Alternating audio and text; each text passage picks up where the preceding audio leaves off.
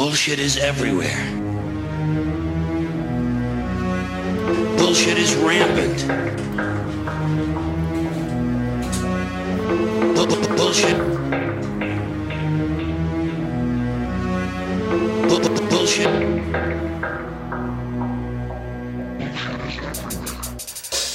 I want you to get up right now and go to the window, open it, and stick your head out and yell, "I'm as mad as hell, and I'm not going to take this anymore!" Welcome back to the Bullshit Filter, episode 2, or 1.2. I'm not exactly not sure on my numbering conventions. My name is Cameron Riley. With me is my podcast wife, Ray Harris. How are you today, buddy? You feeling better today, buddy? I went to bed and I slept. I feel rejuvenated and I feel a lot better. I think this is 1.2, if I remember from, I think. Yeah, 1.2. I don't know what the 1 refers to and why it's 1.2. It just, I typed, yeah. Well, here's what I think. I think, like, as long as we do Syria, it's 1.2, 1.3, 1.4, whatever. And when you get to your next subject, 2.1, 2.2, 2.3, so people will know where a series stops and starts. And that makes a lot of sense. You understand what I'm doing. Right. Well, I've been in you, so I get you. Even when I don't. That's why you're my podcast wife. At the end of episode 1.1, we started talking about Iran, a bit of the history of Iran, Persia/Iran. I think we got up to the bit where Reza the second, Mohammed Reza Pahlavi, became the Shah in 1941. His dad, who was a general who coup d'etat'd himself into the role of the king with the help of the British, sort of ran afoul of the British and the Russians in World War II when he said, "Yeah, no, I don't really want you using my country as a transport corridor." So they said, "Well, you know what? You know, we really respect the right of nations to choose their own, political position on this, and we even got a charter for it. Yeah, we even wrote this thing called the Atlantic Charter, which says we respect self-determination of countries, unless we don't like you." And then fucking what Atlantic Charter? So they forced him to abdicate in favor of Reza the Younger, Reza Junior, Reza the Second, Reza the Minor Reza, Mohammed Reza Pahlavi, and we'll go on to talk more about what he did. But I wanted to just mention that that was in 1941. In 1950. Major thing happened. The American-owned Arabian American Oil Company, or Aramco, as people may have heard it referred to, did a deal with the Saudis. Right. They agreed to share profits with the Saudi royal family on oil that they extracted on a 50-50 basis. They gave them... That's fair. Well, it's fairer than what the Iranians were getting from the British, which is 16%, and even then it was fudged, so it was next to nothing. Right. So the Iranians, of course, went to the Brits and said, well, look, hey, the Saudis are getting 50 cents in the dollar, 50% of the profits. That's sort of market rates. We want the same thing. And, of course, the British, being reasonable... believing in fairness, said, sure, go fuck yourselves. Basically. The Brits basically told the Iranians to go fuck themselves. Yes. I'm sure they used diplomatic language, and they did it with the crisp upper accent, but fuck yourself nonetheless is what came out of their mouths. I say, old chap, go fuck yourself. Or as Churchill... And it just sounds better that way. I have to get into my Churchill persona here. I'm putting on a couple of 100 kilos. There you go. Never before in the history of men has one country told another to go fuck itself. as much as we tell you to go fuck yourself. It's too early in the morning to do Churchill. I have to drink a lot more whiskey. I understand. So, in March of 1951, the Iranian parliament, the Majlis, voted to nationalise the AIOC, the Anglo-Iranian Oil Company, and didn't go down well with the British. Actually, before you go on, can I give just a little bit of backstory to that? Sure. Okay, just a little bit of backstory. So, in 1949, there's an assassination attempt made on the Shah. Nothing too intense, but it gives him a lot of sympathy from the Iranians, from the people, and he tries to use that to gather more political power.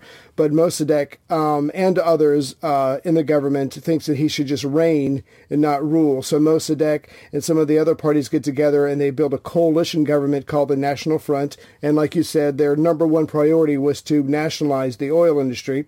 And there's going to be a gentleman who's the speaker for the National Front, Ayatollah Kashani, who is going to play a big part in this role.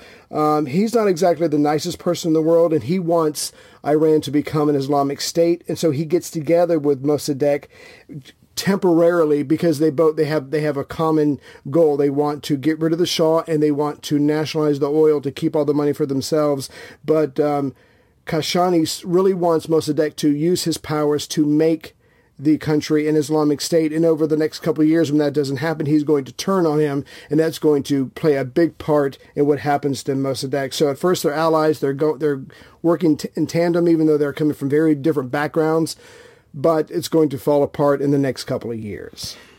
When you say they wanted to keep all the money for themselves, I think we have to remind people that the Iranians are not very well off. The Iranian country is still trying to pull itself in many ways into the 20th century, trying to modernize. They've done, they've made some movements in that regard, but still, they're like most Arabian countries, including Saudi Arabia, which we'll get to shortly. These were very, very poor countries until oil was discovered. These are big patches of mostly desert, which didn't have a lot going for them. Even though, you and I know that back when Alexander made his way into Persia in the sort of middle of the 4th century BCE, there was a lot of wealth, but that was mostly because of the size of it and all those sorts of things. In terms of natural resources, they didn't have a lot going for them. They had some mining going on, but it was at this stage the discovery of oil had the potential to dramatically increase the quality of life in these countries, and the Iranians were being thrown just crumbs by the British. Literally. Well, ironically, their own crumbs because it's their oil. And just real quickly, so like you said, they make the law May of 1951 to nationalize. And we cannot overstate how popular this made Mossadegh in his country. The people are finally getting a sense that we are controlling our own destiny. This is going to be huge for us. This man at this point in time could do no wrong. He's beloved by everybody, and he's going to try to use that popularity to move forward. But having said that, the people in London, the people in other areas don't care how popular the local leader is. It factors not at all into their thinking, and so London is going to strike back hard at Mossadegh. Yeah, and I want to make sure that we explain the timeline clearly here too. It was in 1951 that the Majlis voted to nationalise the oil. Mossadegh wasn't elected prime minister until the following year in 1952. So it's not like he was elected prime minister and suddenly decided to do this. The parliament had already decided to do this, and he was put in charge of, making it happen. He made it quite clear that was going to be his priority number one, and so you're absolutely right. He rides that wave into power. So this is really interesting for London. So once this law is passed, London is looking at a couple options. they could stop oil production because, after all, they're the ones, have the technology. They're the ones bringing it out of the ground. They could plan a coup. They could take military action. Or my favorite, a little potpourri, a little bit of everything from column A, B, and C. So we'll see what they happen. But the first thing they do is they stop oil production. So oil is going to stop coming out, almost all of it, in May of 1951, and it's going to stay that way for a while. And as you can imagine, the Iranian economy, based as it is on oil, is going to absolutely go down in the drains. Tension's going to rise for everybody. There's going to be poverty. There's going to be people in the streets. So at first, London is trying economic pressure by stopping bringing oil out of the ground. Yeah, and I just wanted to, before we get too far ahead, talk a little bit about who Mohammed Mossadegh was. He wasn't some young revolutionary firebrand who wanted to overthrow British control of the oil. When he was elected in 1952, he was 70 years old.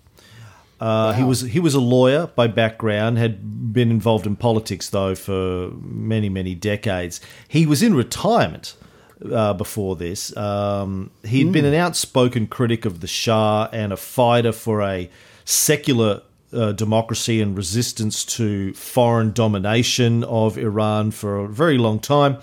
He had sort of got frustrated with the whole thing, gone into retirement, and then was called by the people basically to come out of retirement to help them through this difficult period. And he, as Prime Minister, apart from the oil thing, he also introduced a range of quite progressive social and political reforms. He introduced Social Security. He introduced land reforms. He introduced laws reducing the power of the Shah. So, we're looking at a sort of an old, wise, Yoda-esque kind of character. He's an interesting-looking guy, very, very sort of bent over, very, very slender guy. Not in very good health at the time. Wow. I've read some interesting stories. There's a great book called... God damn it, what is that book called? I don't think that's the title. I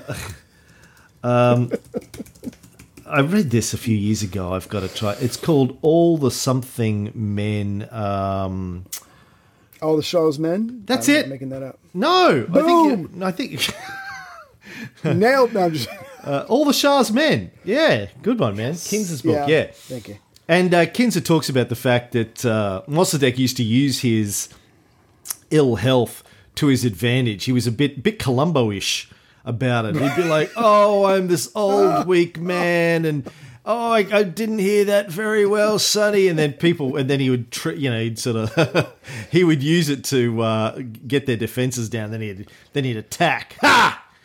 Gotcha. I like that. Hey, just one more question before I leave. The kids out there don't know what the fuck I'm talking about. Columbo, what? Didn't he discover America in 1492? Yes. Yeah, no. This is his great-great-great-great-great-grandson who wore a trench coat, who didn't flash people. Go look him up on YouTube. Well, we don't know that he didn't flash people. That's in the reboot of Columbo. I don't know. The television industry is thinking about rebooting Columbo because they're thinking about rebooting everything. Everything. In the new version, he should go around flashing people. Hey, he leaves. He goes, "Oh, what? Just one more thing before I leave." Hey! Take a look at this. Yeah. They're like, "What? I can't see it. You're 70 years old." By the way, just while I think of it, I did a podcast many years ago with some guys that did an animated comic of Operation Ajax. Really? And I'm just sort of trying to find it on my... I'm Googling myself. Come on, you do that every day. Come on. Googling my podcast. There we go. So the kids are calling it? Yeah. No, shit, this is... God, when was this, man? Oh, my God. If you want to know more about this whole thing, the Iran Mossadegh thing, Google No Illusions podcast number 43, Operation Ajax. Two guys, Daniel Berwin and Ash Iwas, they made an iPad app. And this is going way, I think this is like 2011 by the looks of it. I interviewed these guys. December 8, 2011. They did this really great sort of animated iPad app telling the story with a lot of source documents, and it was really, really clever. Anywho, back to Mossadegh. So yeah, he was an old, fairly ill guy. He gave a speech in 1951, just before he was made Prime Minister, explaining the oil nationalisation policy that I just want to read a section of it. Our long years of negotiations with foreign countries have yielded no results thus far. With the oil revenues, we could meet our entire budget and combat poverty, disease, and backwardness among our people. Another important consideration is that by the elimination of the power of the British company, we would also eliminate corruption and intrigue, by means of which the internal affairs of our country have been influenced. Once this tutelage has ceased, Iran will have achieved its economic and political independence. The Iranian state prefers to take over the production of petroleum itself. The company should do nothing else but return its property to its rightful owners. The nationalisation law provide that 25% of the net profits of oil be set aside to meet all the legitimate claims of the company for compensation. It has been asserted abroad that Iran intends to expel the foreign oil exports from the country and then shut down oil installations. Not only is this allegation absurd, it is utter invention. So you remember when we were talking about Castro on the Cold War show, we talked about how when the Cuban revolutionary movement took over the government of Cuba, kicked out the dictator Batista, they offered to buy the American companies out, like United Fruit and AT&T, these companies that controlled nearly all of Cuba's infrastructure.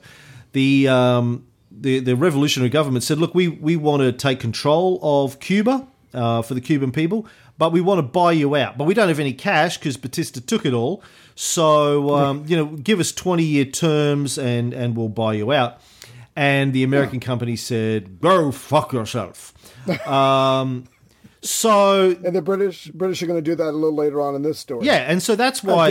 Again. That's why the revolutionary government ended up nationalising it, because they tried to negotiate a deal and were rebuffed, and they needed to get their enterprises up and running because everything shut down during and after the revolution.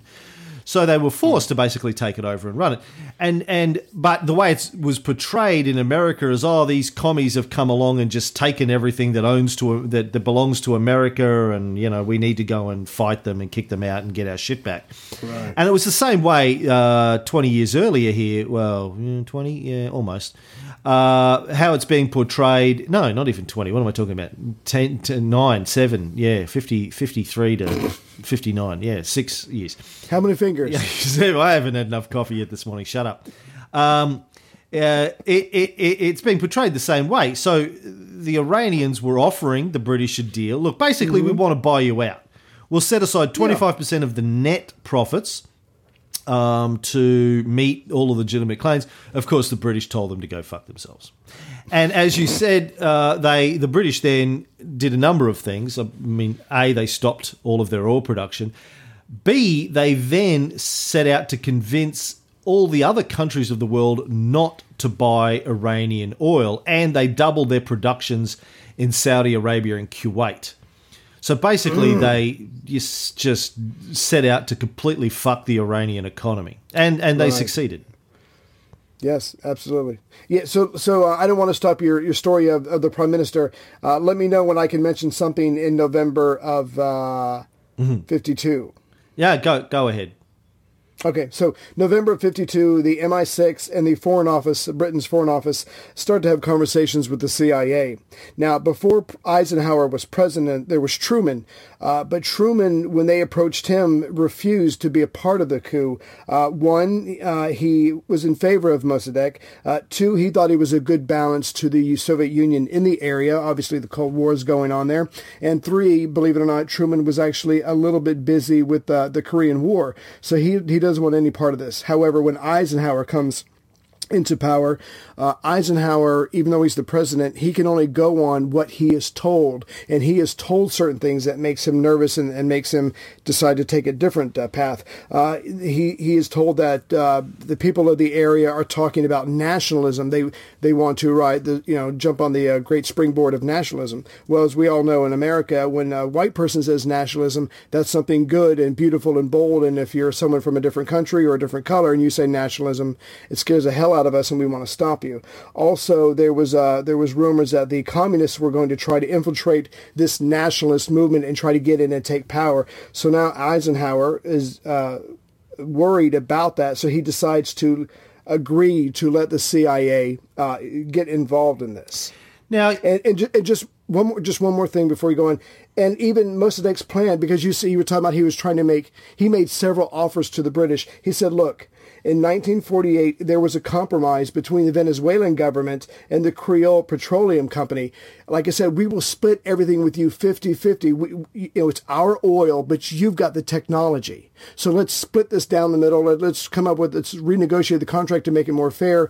The United States encouraged London to accept the agreement, but again, London does not do that. Now, when you say London, who was the Prime Minister of England at the time? He must be a complete cunt.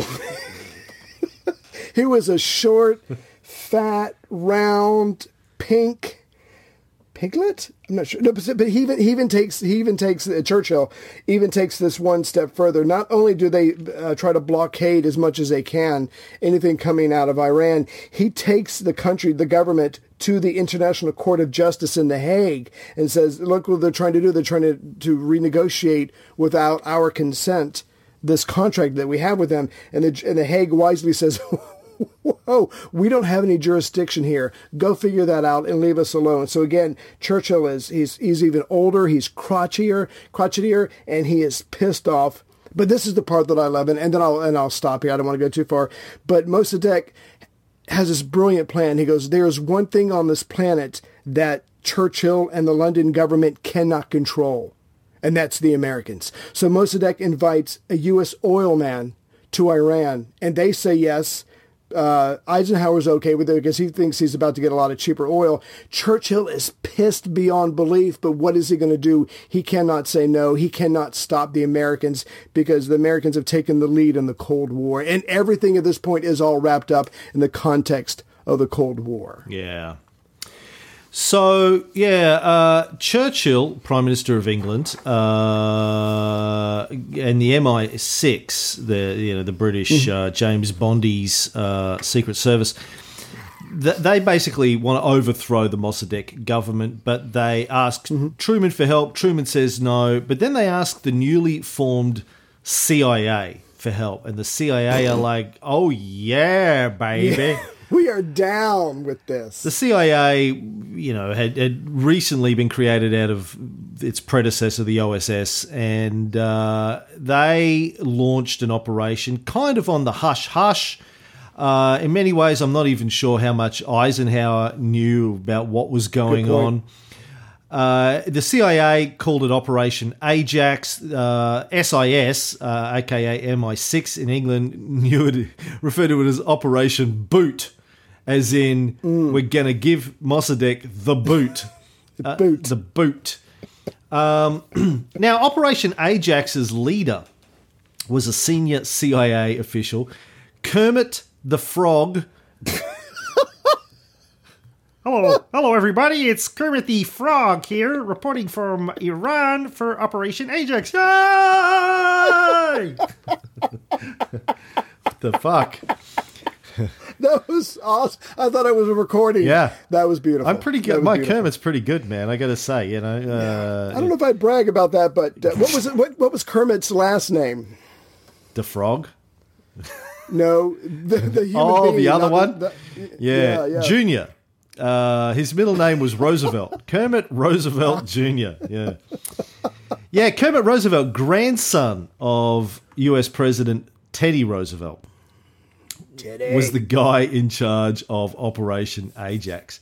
And look, we're not going to go into the whole thing in detail. We are going to go into it in detail, I think, in the Cold War show when we get up to 1953. Because it's a long and tawdry story. But essentially, I just wanted to nothing to be proud of. Yeah, well, I want to do the high-level version of it today, if that's all right, because we've got a lot to get into. But basically, in 1953, the CIA, with the help of bribes to Iranian politicians, soldiers, mobs, criminals, newspapers, with support from the British Secret Service, organised a series of riots, which they then blamed on Mossadegh and said that Mossadegh was aligning himself with the communists and the communists were taking over Iran, and it gave the Shah an excuse to remove Mossadegh. First, there was a coup to try and remove Mossadegh, which failed. Right. And the Shah got the fuck out of the country, went and hid out in Iraq, went and hid out in Baghdad for a while. But, you know, and again, without going into too much detail, this is a classic example of how the CIA operates. You know, they created riots in the streets, but used their influence, and their influence was basically large suitcases full of cash that they used to bribe all sorts of tawdry people, including the newspapers over there. And, of course, the American newspapers and the British newspapers went along for the ride. Basically sold this completely fake narrative saying that it was the communists that were causing the riots and Mossadegh was in league with them. It was complete and utter bullshit. It was all run by the CIA. And that, by the way, if you're sitting there thinking this is a conspiracy theory, the CIA admitted to this. But the US denied the fuck out of this until the 90s. I think it was when Madeleine Albright was Secretary of State under Bill Clinton, when the US finally said, yeah, we did do that. Yeah. That was us. It had been known by historians for a long time, but officially the US denied it for 40 odd years, as did the British. No, what? Us? You're crazy, conspiracy theorist. We're Americans. Yeah, white hat. Us overthrowing democratically elected governments. Are you crazy? No. You've got us confused with somebody else. Yeah. So anyway, the first coup failed. The Shah left the country. Then the CIA sent Major General Norman Schwarzkopf Sr., heard that name before. father of Stormin' Norman, who was made famous in the first Gulf War. I actually read his autobiography when it came out, man. That's how right-wing I was in the 90s. Wow. It's a good book, actually. I recommend it. They sent his dad, Big Norman, to Iraq to persuade the Shah to come back. Look, dude, don't be such a chicken shit. We've got your back. I got your back. Yeah, we got your back. So he trained the forces, the SAVAK, SAVAK forces that would help the Shah hold the power. But my favorite part of all of this was when the CIA pretty much said to the Shah, who wasn't sure about going along with this early on, look, if you do not sign these two decrees, that one that got rid of Mossadegh and the other one that promoted someone else, we will depose you. We will get someone else in here and they'll sign it. And supposedly for the rest of his life, the Shah was just in absolute awe of the power of the United States. So they pretty much had to twist his arm as well. But my favorite part is when the Shah is coming back to Tehran, who's riding in the plane with him? I don't know who. Alan Dulles, the director of the CIA. Of course. He's literally right. He's like, no, it's going to be fine. No, I'll stay in the plane when you get out. It would look bad, but it's going to be fine. We got someone to train your security troops. we are going to take care of you like you're going to take care of us. Wink, wink, nudge, nudge, oil. Yeah, and Savak was basically the Iranian version of the the KGB or the NKVD under Stalin, or the Stasi in East Germany. This was a brutal internal security police that were trained by the Americans, trained by Norman Schwarzkopf and the CIA. USA. Yeah. Sorry. Yeah. Sorry.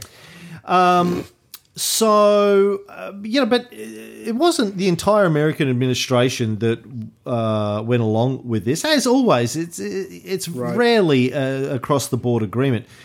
Even the Undersecretary of State at the time, Walter Bedell Smith, said, whatever his faults, Mossadegh has no love for the Russians, and timely aid might enable him to keep communism in check.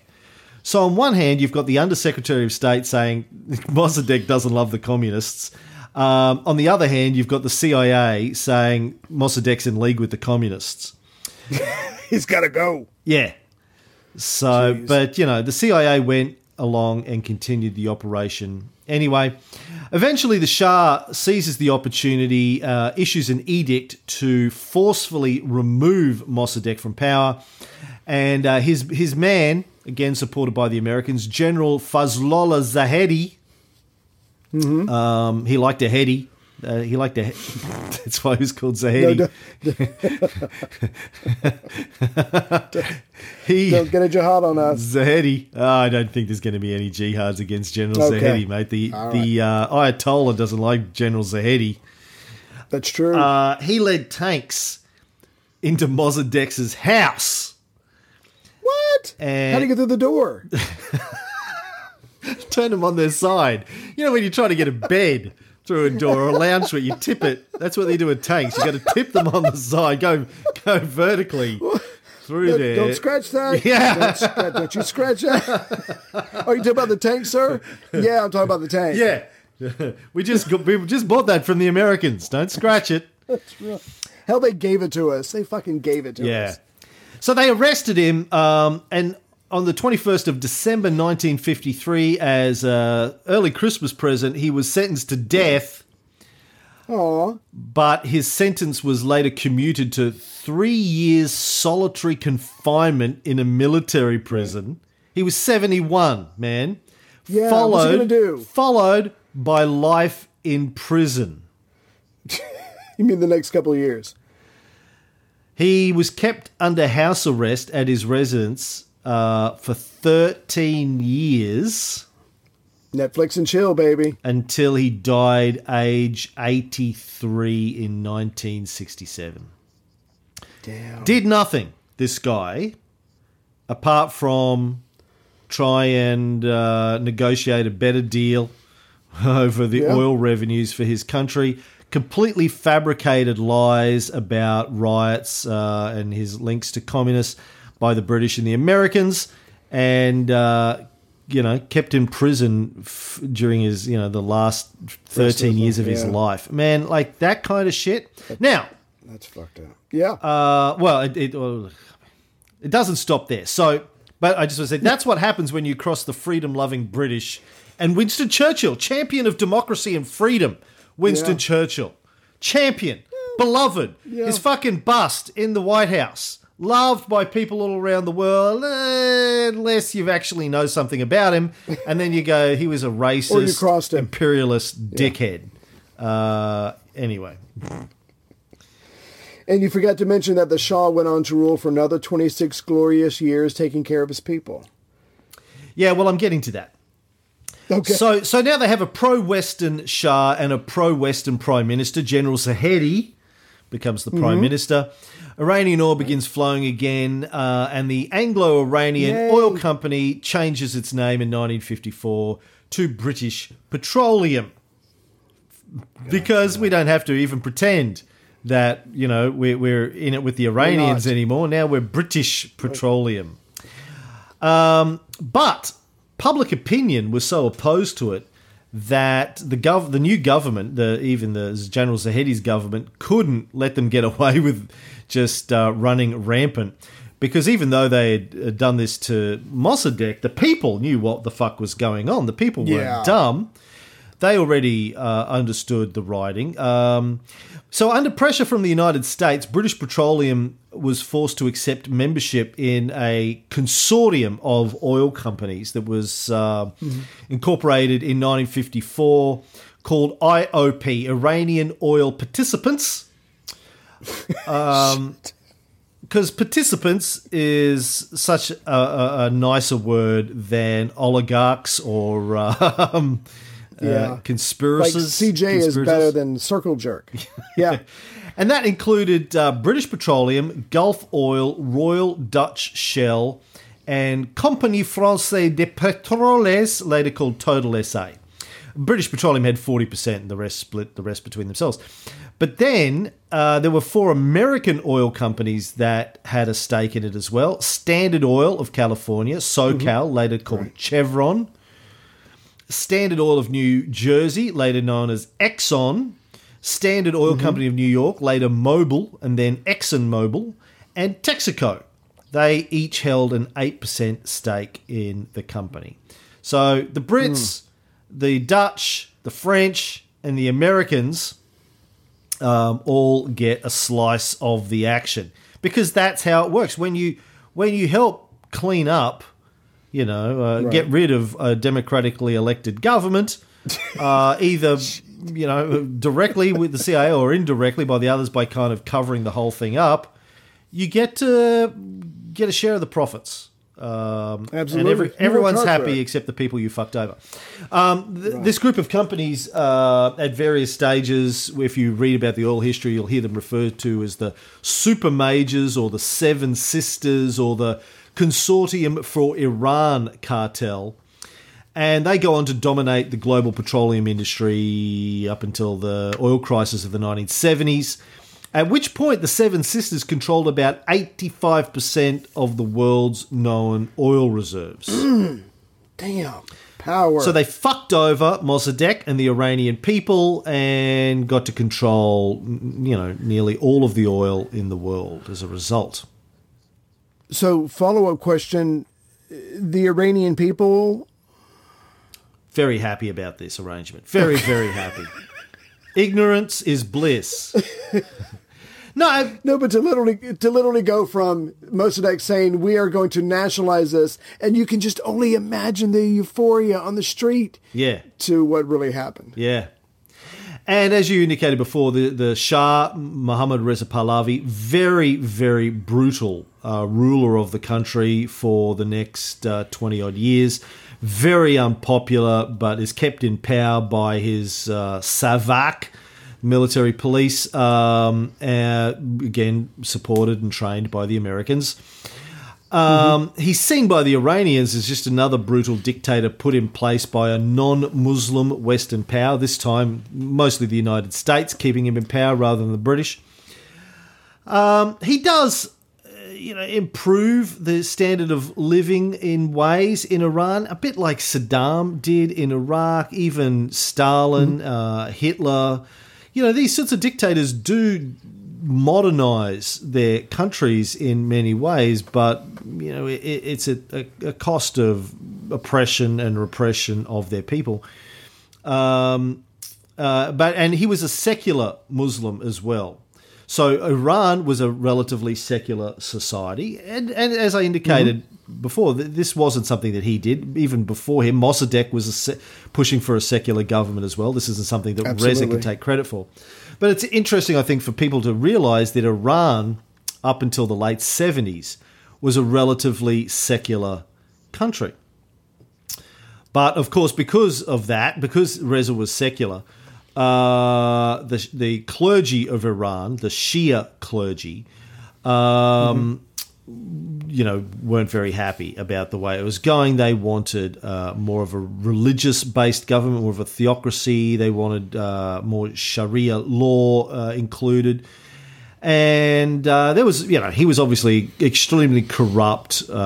His family was corrupt and all this kind of stuff. So that, combined with the general suppression of political dissent by Savak, led to general unrest. And I read that in 1978, according to official statistics, Iran had 2,200 political prisoners. Jeez. I don't know if that's a lot. Sounds like a lot to me. How many political prisoners do you think the United States has now? Well, we do it right in America. We actually have actual prisoners. Most of them are probably not a direct threat. They probably were selling pot. So we have a lot more, and we're about to privatize our prison system again under Trump, which is another show we should probably talk about in the future. But yeah, it's pretty fucked up here. Before we go any further, I'd like to introduce a new segment into the show called Smack Talk, where I become the pro-American part of the show. Oh, yes, and that's what we say need. to you, everything we just talked about tonight is okay. It's good because America was supporting its ally, Britain, in the Cold War. We had to keep that territory under our control so the communists couldn't get in. And we most certainly had to keep the oil flowing to us to not only keep it from the Russians, but to sell it and to make money. Because, you know, it cost a lot of money to run a Cold War when you're trying to run the other guy into the ground. So America needed that area and its resources not to be up for grabs to the evil, godless communists who want to take over the world and rape your daughters. In all seriousness, you've got a degree in history. How much about all of this overthrow of Mossadegh did you know about until you started talking to me on a regular basis? Not much. Yeah. Not Did much. you learn? Yeah, I focused on World War II. Yeah. Right.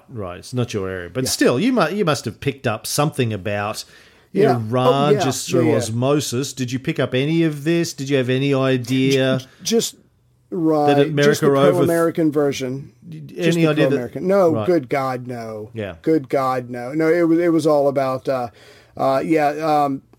basically what you were saying that it was the communists. We were trying to stop the communists from they were going to take over the area. We had to get in there. You couldn't trust Mossadegh. The Shah was our guy. And he does become a staunch ally, not that he has a choice, of the United States for the next 26 years. So he does keep that area away from the communists. And that's one thing that drove me crazy about Reagan. You can be a brutal dictator and we'll support you, but as long as you're not a communist brutal dictator, we're okay with that. So that's just a topic for another day, obviously. But yeah, I just heard the American version where what we were doing was right because we were the ones doing it. Dude, it's not just Reagan. I mean, that's... Right, no, but that's and the it's part not just America. I mean, that's, enough. as we've... Oh, yeah, sure. We've talked about this many times in our various shows, but that's the way... We're not picking on America. That's the way imperialists work. We don't really care what you do as long as you give us what we want. We will continue to support you. Yeah. At the right price. And we will overlook your human rights record. We'll overlook pretty much everything and ignore it and tell our media not to talk about it very much unless you run afoul of us, and then we're going to make a big fucking deal over your human rights records. Shitstorm, that's right. Yeah. How dare you, sir, treat your people like that.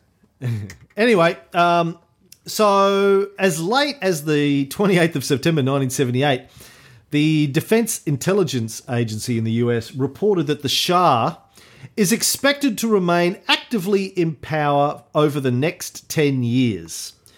Because they had their finger on the fucking pulse, these Americans. The Defense Intelligence Agency, man, crack team of experts on the Middle East. Just crack team. They're like the brightest of the brightest. End up working for US intelligence, every day, man. Taking notes. Yeah. They know what's going on. Of course, at the time, he was terminally ill with prostate cancer, which he had been diagnosed with God's punishment 4 years earlier. But the Americans didn't even know that. They didn't even know that he was dying of prostate cancer. Because How does ass cancer escape your note? Never mind. They're puppet dictator, and they have no idea what's going on.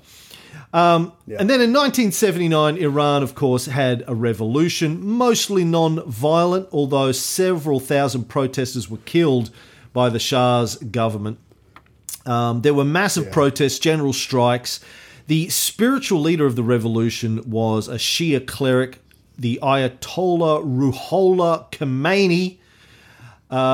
He'd been out of the country for a decade, and he comes back. Kicked out. The US, now under Carter, wasn't really sure what to do. They thought about supporting pro-American members of the military to stage a coup and kind of replace the unpopular Shah and the unpopular government with a more popular pro-American puppet government. But they ended up believing that the Ayatollah Khomeini would implement a democracy and that it would all be good because they would be able to bribe enough people to make sure the democracy went in their direction. So they kind of stayed out of it and let the revolution take its course. Oh, look, we have it on good authority as the US's intelligence experts, President Carter, that the Ayatollah Khomeini loves democracy, loves it, loves freedom, loves democracy. It's all going to be okay. You know, look, I know we told you last year that the Shah was going to be in power for the next 10 years. Yes, we did do that. Yes. But that was us. Look, it wasn't a mistake. It was just faulty intelligence is what it was. Alt intelligence. Yeah, alt intelligence. That's right. It wasn't a mistake. No, we didn't get it wrong. No, that wasn't wrong. It wasn't wrong. It just wasn't right. There's a difference. Yeah, it just wasn't right. Let's get that straight. But this time, Khomeini, democracy, yeah. Look, we are we this time, yeah. Slam dunk. Slam dunk. And of course, which is what yeah. So I was going to say slam dunk was the phrase used by the people in Bush's White House saying about weapons of mass destruction in Iraq. So slam dunk goes a long way back in America. That was actually, I think, the official title of letting Khomeini come into power. They called it Operation Slam Dunk. Slam well, Dunk. They should have. Yeah. Was the one thing I enjoyed was that he was in Paris and the newspapers were making a big deal of him. His son had died under suspicious causes. The government back in Iran was saying it was a heart attack. Khomeini blamed the Savak forces, the special forces or whatever. So the spotlight is on him. He's in Paris and he uses the press, the freedom of the press to his own purposes by saying, yes, I'm for this, I'm for this, I'm for this. And the news through the CIA getting back to the White House was, look, let's bring him back. That's okay. No big deal. He's just a talker, whatever. Yeah. He will be a figurehead, but we will have a secular government here. We'll put him in charge. It'll make the people feel good. It will distract him, but we will go on running this country and being your allies. So from both ends, the Carter administration is like, how bad can it be? This is the theme song for Operation Slam Dunk, in case you're wondering.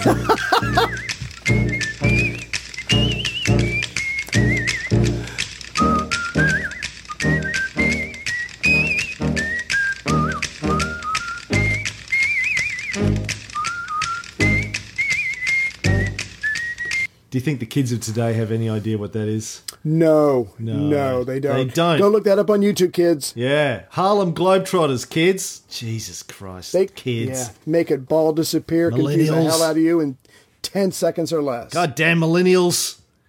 Speaking of millennials, my wife's not one, but we were watching a movie last night, The Nice Guys, Russell Crowe, Ryan Gosling, buddy film from last year. Not too bad. Written by Shane Black. And I said to her, it's written, directed by Shane Black.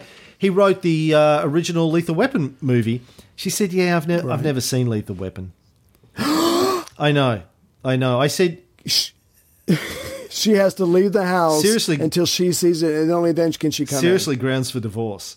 I said, if you had told me when we met that you hadn't seen Lethal Weapon, I seriously, I would have... She goes, look, I was 7 when it came out. Like, back the fuck off. Well, I don't know. I was 7 years old, growing up in a Mormon home in Utah.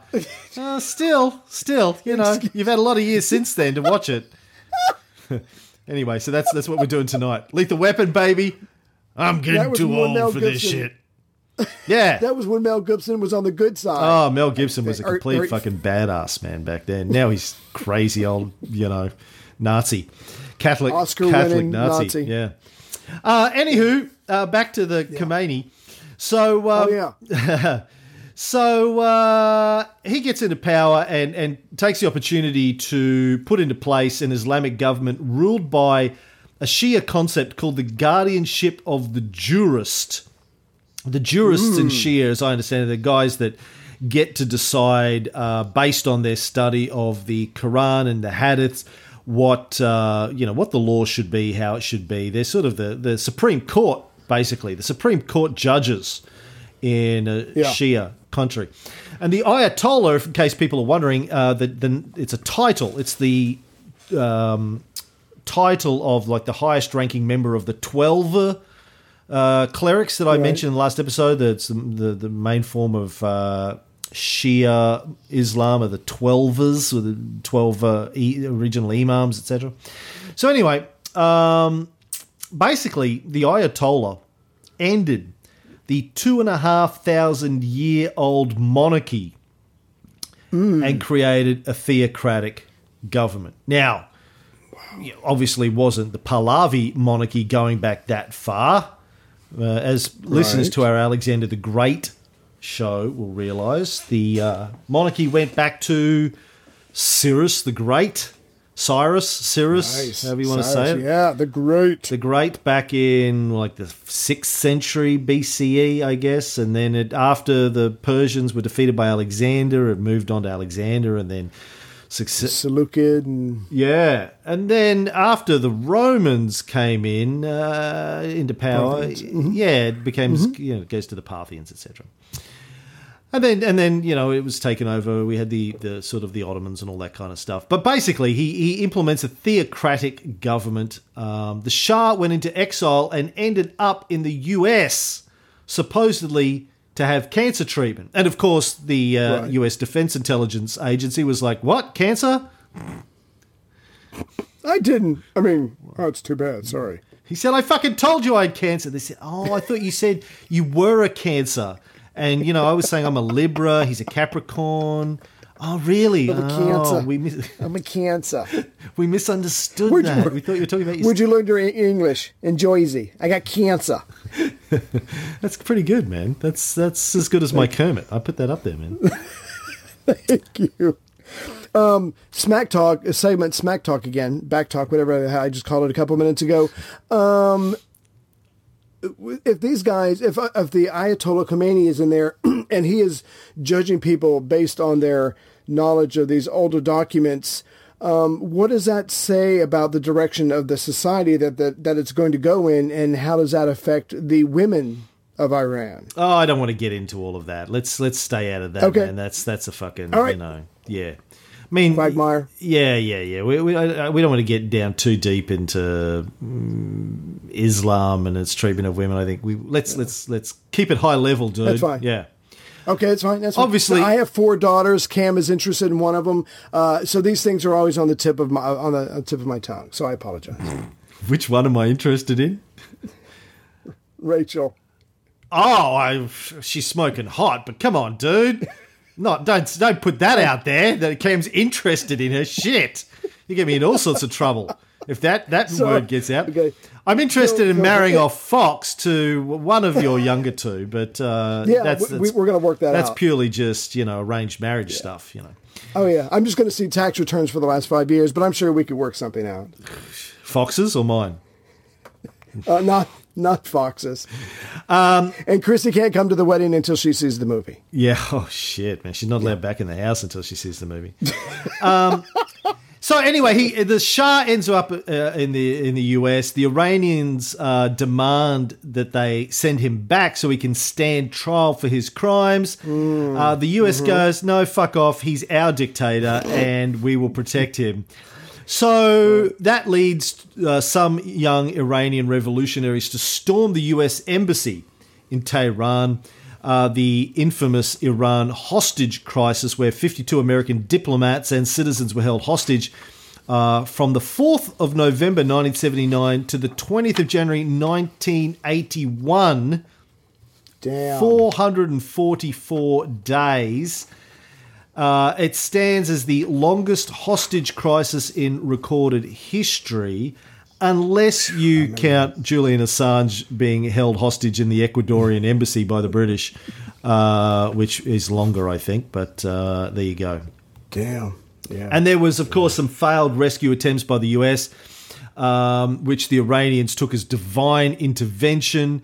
And then in September of 1980, in the middle of the hostage crisis, the Iraqi military under a guy called Saddam Hussein, says here in my notes, who was another secular Muslim and supported, of course, by the United States, invaded Iran, beginning Iran-Iraq War.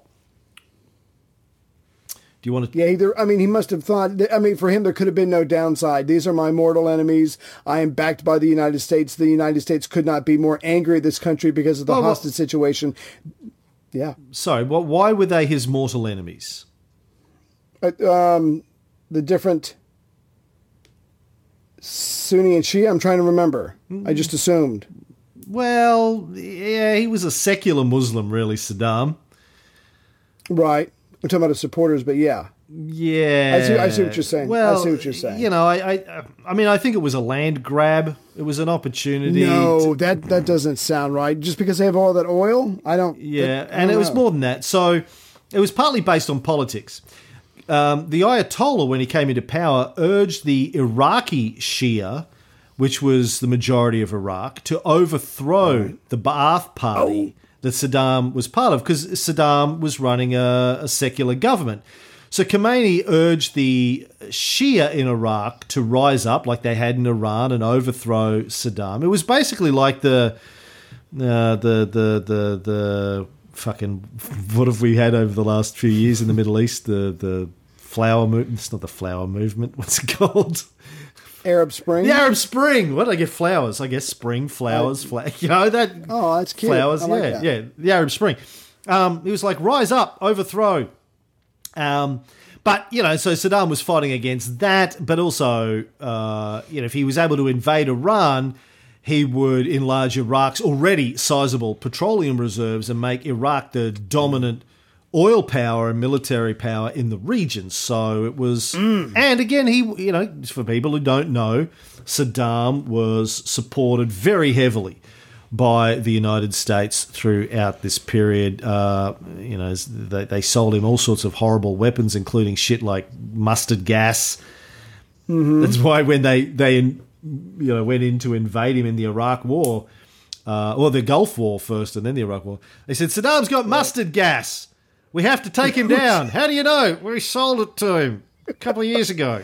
Well, in our defense, do you know what the markup on mustard gas is? Very easy to make, extremely expensive. Yeah. Made a shit ton. Yeah. So the war, the Iran-Iraq War, lasted 8 years, resulted in the deaths of over 1 million people, including at least 200,000 civilians. Damn. Now, keep in mind, dear listeners, that even though a lot of Americans and Australians and British and whoever else is fucking listening to this, Canadians, those of us that grew up in the West with the pro-Western media may be ignorant about a lot of the facts regarding the overthrow of Mossadegh and the US support of the Shah and the US support of Saddam. Right. The Iranian people themselves were not ignorant about any of these things. So if you want to know why the Iranians can be a little bit antagonistic towards the American government, not the American people, I should say.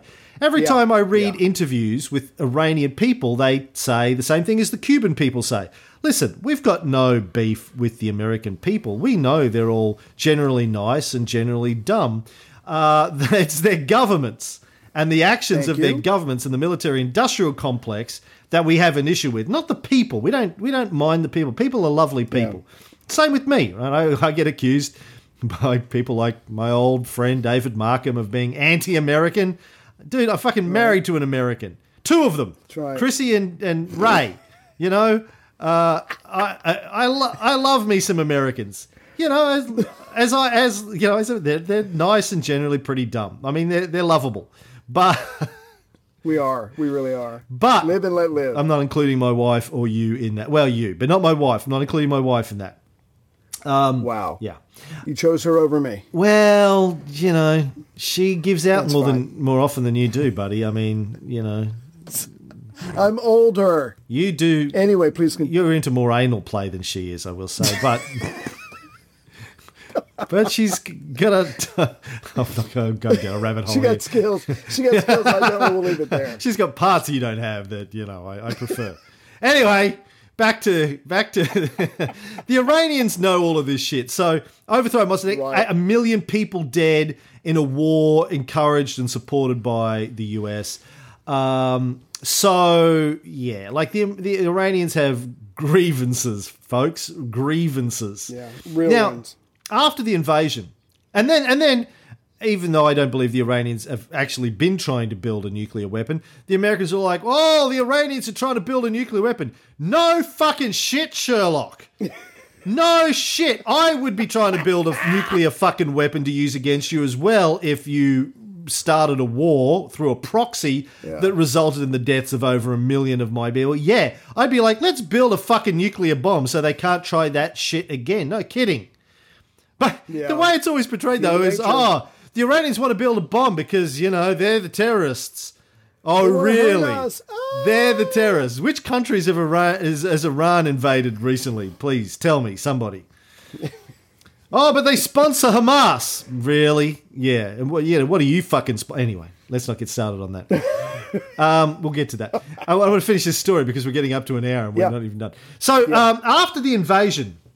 the Iraq invasion, the Iranians entered into negotiations with the US for the release of the hostages, and this resulted in the Algiers Accords, which went into effect the day before Ronald Reagan's inauguration in 1981. What a coincidence. Well, no, they went into effect the day before his inauguration. Yeah. But didn't take effect until after, or the day of his inauguration. And there's a whole bunch of conspiracy theories around this. Do you have any detail on the Algiers Accords?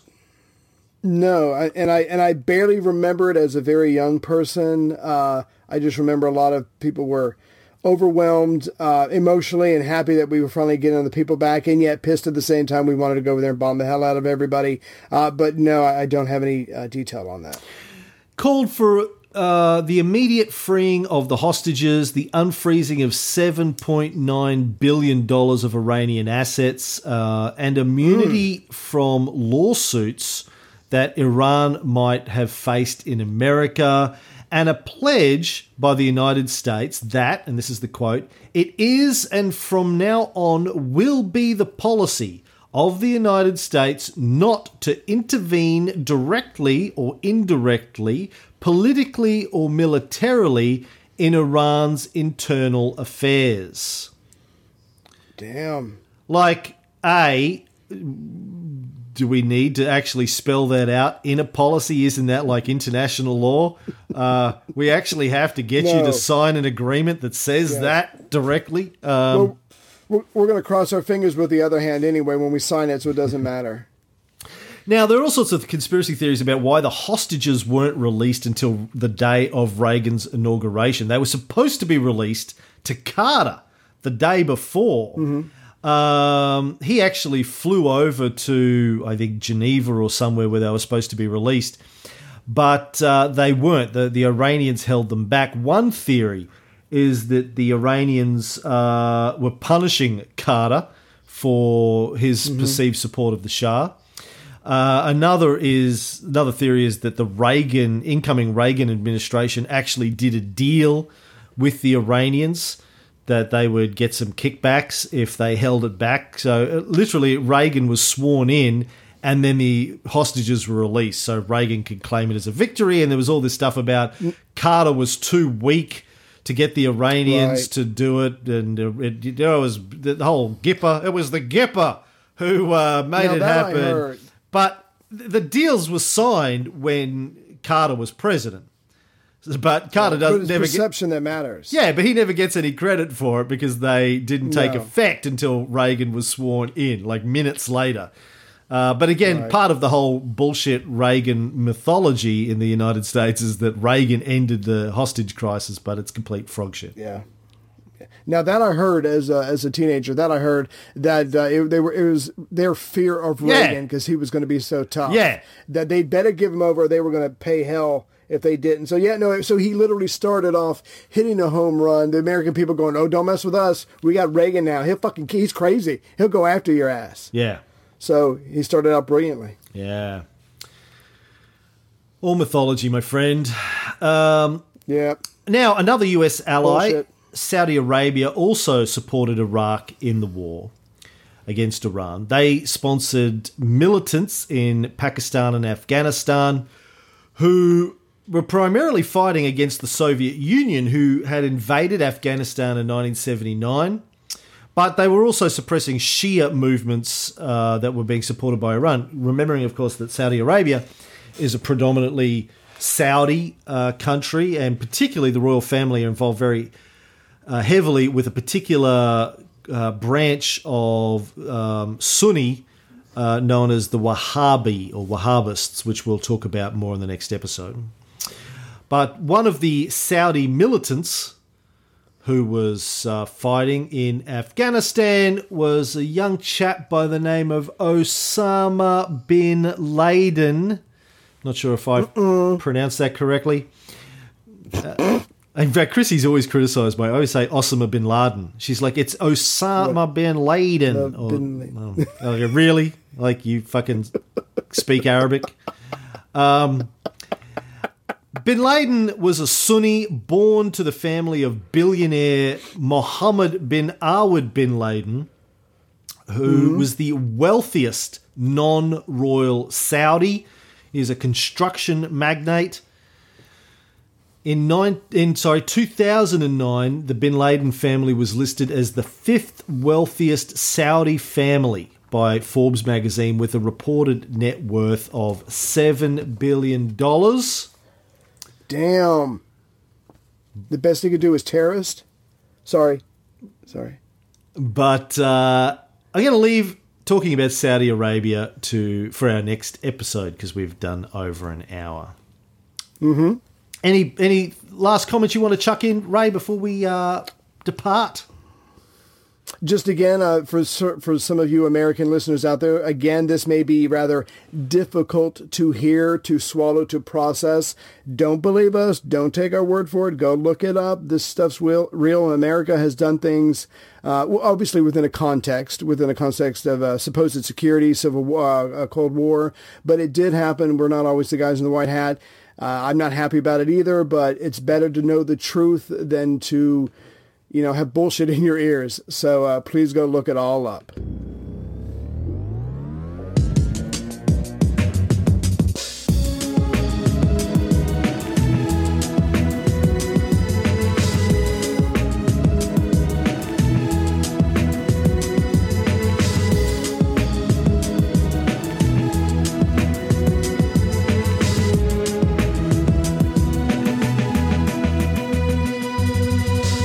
Bullshit.